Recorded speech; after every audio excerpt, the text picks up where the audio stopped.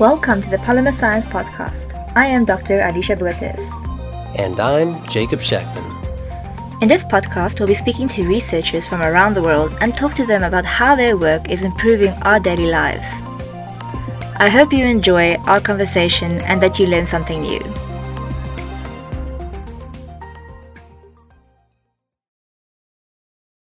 Hello everyone. Today we are talking to Gregory Parisi. He is a PhD student at Rensselaer Polytechnic Institute and worked at the AGH UST Faculty of Metals Engineering and Industrial Computer Science with a previous guest on our show, Ursula Stachowicz. He also won an award for the second best poster at the ESEE conference this year in 2023. His topic was called Photoresponsive Electrospun Fiber Meshes with Switchable Wettability for Effective Water Harvesting in Variable Humidity Conditions. So we'll be speaking more about that topic specifically, with the focus being on electrospinning and also the type of materials that he was using for the fog water collections. Thank you for listening. I hope you have a nice time listening to this episode. Please let us know what you think, and you can also share this if you enjoyed it.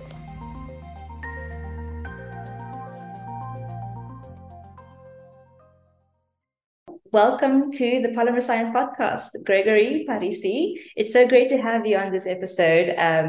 You are working as a student currently. You even had an award recently won for second best poster at a conference.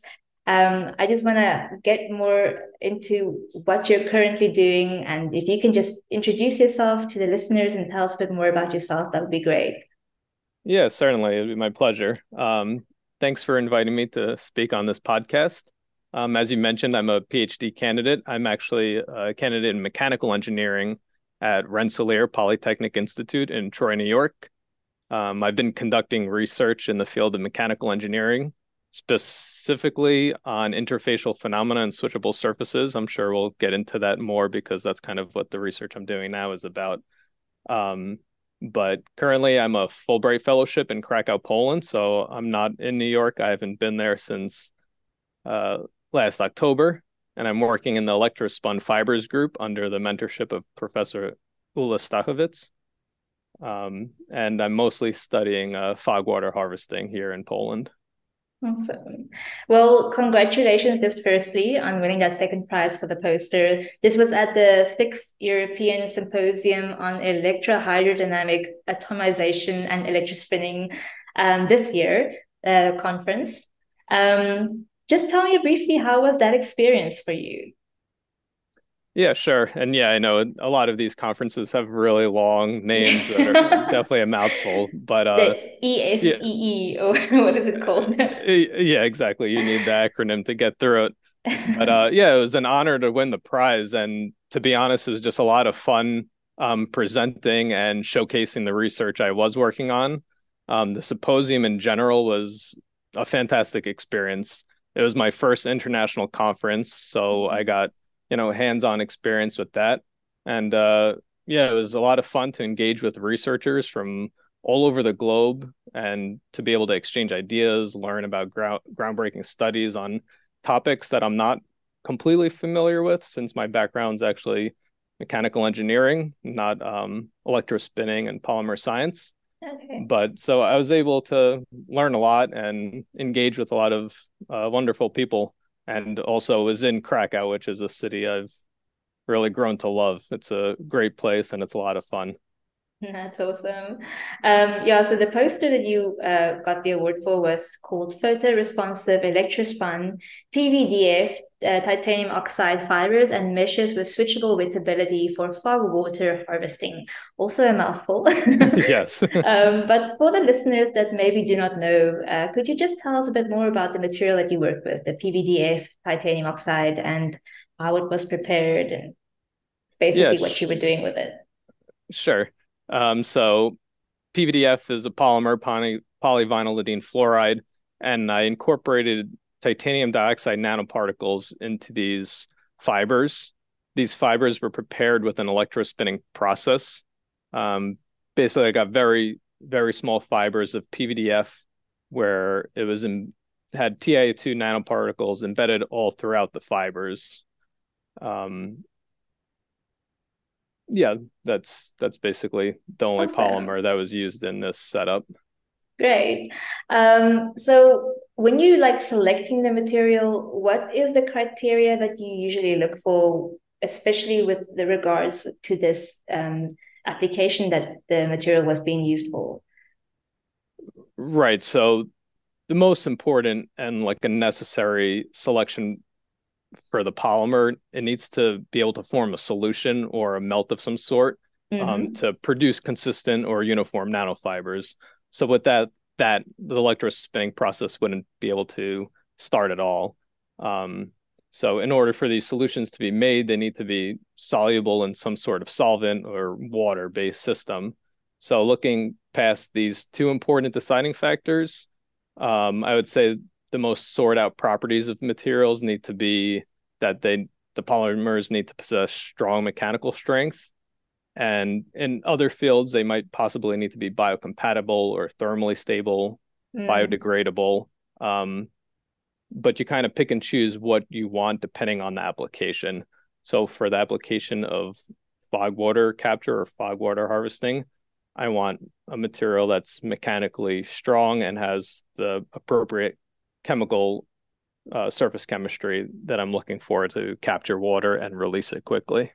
Awesome. Yeah, so that is actually we can actually get into. I want you to talk a bit more about the fog water harvesting as well. But before we mention that, you actually mentioned it very quickly in the beginning of the episode that you were working under Ursula Sachowicz. Is this currently a project that you're still doing with her, or are you done with the collaboration that you were doing in Poland with her? Yeah, the collaboration's still ongoing. We've Okay. actually started a second project, so a little bit different than the PVDF-TiO2 project, but we're continuing on with water harvesting, and I'm working with her and her group, which has been an amazing experience. It's Awesome. been the best thing about the Fulbright experience is the group that I That's decided great. to join. That's great to know. Did you know that she was also a guest on this podcast? I did, yes. I've listened Okay. to that episode as well. So That's great. Yeah, so that was also a topic that we spoke about, but I think it's always great to just maybe get into it in a bit more detail. Especially like, could you just explain like the electrospinning process before we get into a bit more of the technicalities of it, so that in case the listeners that do not know exactly what electrospinning is, just they can be also part of the understanding of how it works and what the mechanism is surrounding electrospinning itself. yeah, sure. I could definitely try my best to explain electrospinning. But it's basically a method that produces fibers using electrical forces. So, using these high electrical forces, it stretches charged polymer solution out from a source in most cases. And in the case that I was using, it stretches the polymer solution out of a needle. Mm-hmm. So, as the electrical field strength increases, this polymer jet um, it's formed and the jet itself undergoes elongation until it gets drawn and kind of placed onto a collector.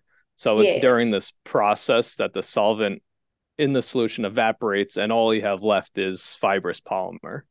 awesome. Yes, that's usually why the importance of the parameters selecting the material is also quite crucial. Otherwise, like you mentioned, you won't be able to get that cone effect and then the electrostatic part of it as well. You know, the conductive part of the solution needs to be there as well.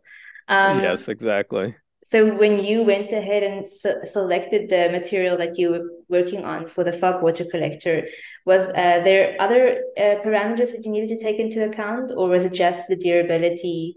Was there any consideration for the consumable, the recyclability of it as well, or reusability, or anything like that, with regards to cost efficiency, anything like that as well? Or Yes, that definitely had a large play in it because since I'm doing water harvesting, this would be, in real application, it would be used outdoors. So I'd want something to be reusable, mm, mechanically strong, and durable because it needs to be used 24 hours a day, day in, day out, as long yes. as it possibly could. So, yeah, some of the parameters and the processes that I had to set up was, as we already spoke about, the solution preparation concentrations. But also in my case, a big factor was the concentration of the titanium dioxide particles. Oh, yes. So I wanted to incorporate as much as possible without compromising the fiber morphology or, compromising a homogeneous fiber structure. Oh, that's true.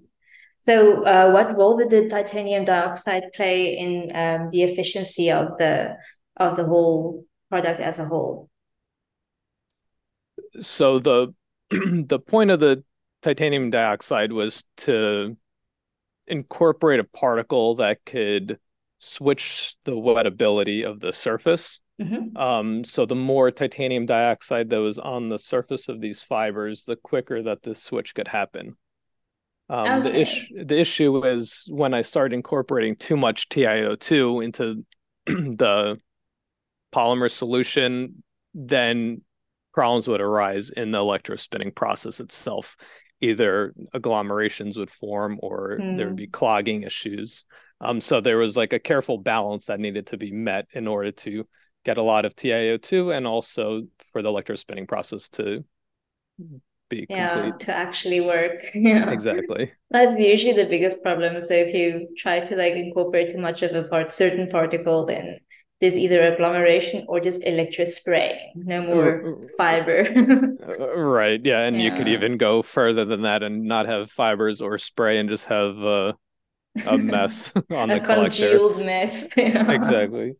Oh my goodness. So you've mentioned now the switchable wettability, that term. Just in case there's anyone that doesn't understand quite exactly what switchable wettability means, can you break that down for me a bit more and explain what exactly you mean by if you say switchable wettability of a fiber or of a fog water collector? Yeah, sure. So this is actually like what I was studying for majority of my PhD before focusing on fog water collection in Krakow, but I guess I should start with what wettability is. And it's Yes. really just the liquid interaction of fluids and solids defined by this contact angle, which is the contact point between the liquid vapor interface and where it meets the solid liquid interface. So you could have two extreme cases. You have the extreme wetting case, which I like to think of a droplet touching a paper towel where it completely wets the paper towel, and you would have a Mhm. contact angle of 0, or you would have the complete non-wetting surface, something like adding a droplet to a Teflon non-sticking cooking pan. Mm. So to have a switchable wettability surface, you would need to. It's basically a surface transition between these two extreme wetting states that I just mentioned. And in a Okay. theoretically perfect situation, you would want to switch between a spherical droplet and a droplet that completely wets. Um, Okay. and of course, there's tons of different ways to switch it and um, different external Mm. stimulus that could be added to get That's different interesting. effects. So this switchability is quite crucial when you're working at uh, areas or environments or even climates that have a variable humidity, like the conditions are not always the same. So is this what this that property is for, right? The characteristic of the mesh needs to be switchable because it needs to be adaptable. Exactly. And actually, some external stimulus to get a switching property is these external environmental factors. They're called passive switching, like you mentioned, Okay. humidity or temperature. So without any external interaction, you can get this natural switching phenomena on a surface just by this external stimulus. So in my case, yeah, I chose PVDF because it's very hydrophobic, and Okay. incorporating the TiO2, we could switch the TiO2 nanoparticles to hydrophilic. So you're Hmm. getting this switch from a hydrophobic surface to a hydrophilic I surface. see. What is the external stimulus that you're talking about? In my case, it's UV light. So Oh, titanium okay. dioxide, it's a photocatalyst, and it goes through something known as photoinduced hydrophilicity. So when it's exposed to UV irradiation, it creates these surface oxygen vacancies. I and see. the entire surface would then be populated with hydroxyl groups, which are very polar and attract Hmm. water. And so now the water droplets no longer see the nonpolar PVDF, they see this very polar hydrophilic TiO2 Okay. surface. And then when you switch it back, how does that happen? Yeah, so switching back, that's always like a crucial but very difficult part to achieve, and it's not always possible depending Okay. on the surface and the properties, but in my case it is possible, and I knew that before choosing TiO2 because it does have this effect. But when the TiO2 is completely dehydrated, it um, removes all these hydroxyl groups. So Oh, of basically, course. when it gets warm enough and the water evaporates, it goes back to the hydrophobic state. So in principle, UV light and heat are both things that you could find just keeping this mat or this mesh outdoors for external switching or possibly dynamically switching it on demand if That's needed. amazing. That's awesome. Wow. So have you tested this out in like the field? No, unfortunately not. And yeah, like as I mentioned, I've only been working on electrospinning, fog water harvesting since I've been in Poland, which has Okay. been since October. And Yeah, so although that's like still the fresh. right, and yeah, I wish I had more time, but my fellowship's coming to an end, so Oh, it was not enough time to do field research, but I would love to because some of the areas that have these high fog conditions and arid regions are definitely places I'd love to visit. yes. Like I was only thinking like in Africa and like where there's like a lack of water or fresh water. I mean, that would be such a great feature because it's like almost like a waste of water. You know, the water that's running down the side of the house can actually be collected in some ways. So that's actually now very interesting to see. Um, Yeah, and I think this is like a lot of these ideas come exactly from that. Because yeah, in southern Africa, there's the Namib desert beetle, which is like mm? condenses the water on its shell and Oh, is able to yes. kind of direct water into its mouth or how it drinks the water. That's so Um, interesting. and That's there's almost of like course so you're taking some inspiration from the nature as well. yeah, of course, it's not me that took the inspiration. This is an old concept called biomimicry, where Yes. researchers copy insects or even like the redwoods in California. This is probably more relatable to my application because they have these needle-like leaves and branches that can catch fog in the air, and it runs the water down to the roots. Wow, that's awesome. Yeah, it's actually like that biomimicking term keeps popping up every time I do polymer science research.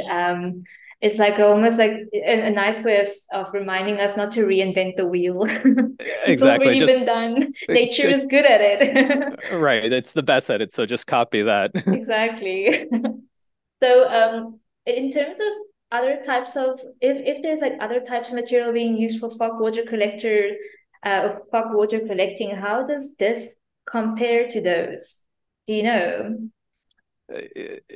Generally, yes. Like so, I mentioned I didn't do any field studies on Yes, my like mesh, physical. so it's tough to compare lab to lab kind of results. And of course, fog water harvesting, it's not a new technology. Hmm. This has been something that's been done for centuries in parts of the world like Peru and like these foggy, arid environments or cloud forests. So the idea is not new, but just inventing ways to improve the efficiency and to use it in areas that don't get as much fog as I think areas that could be improved.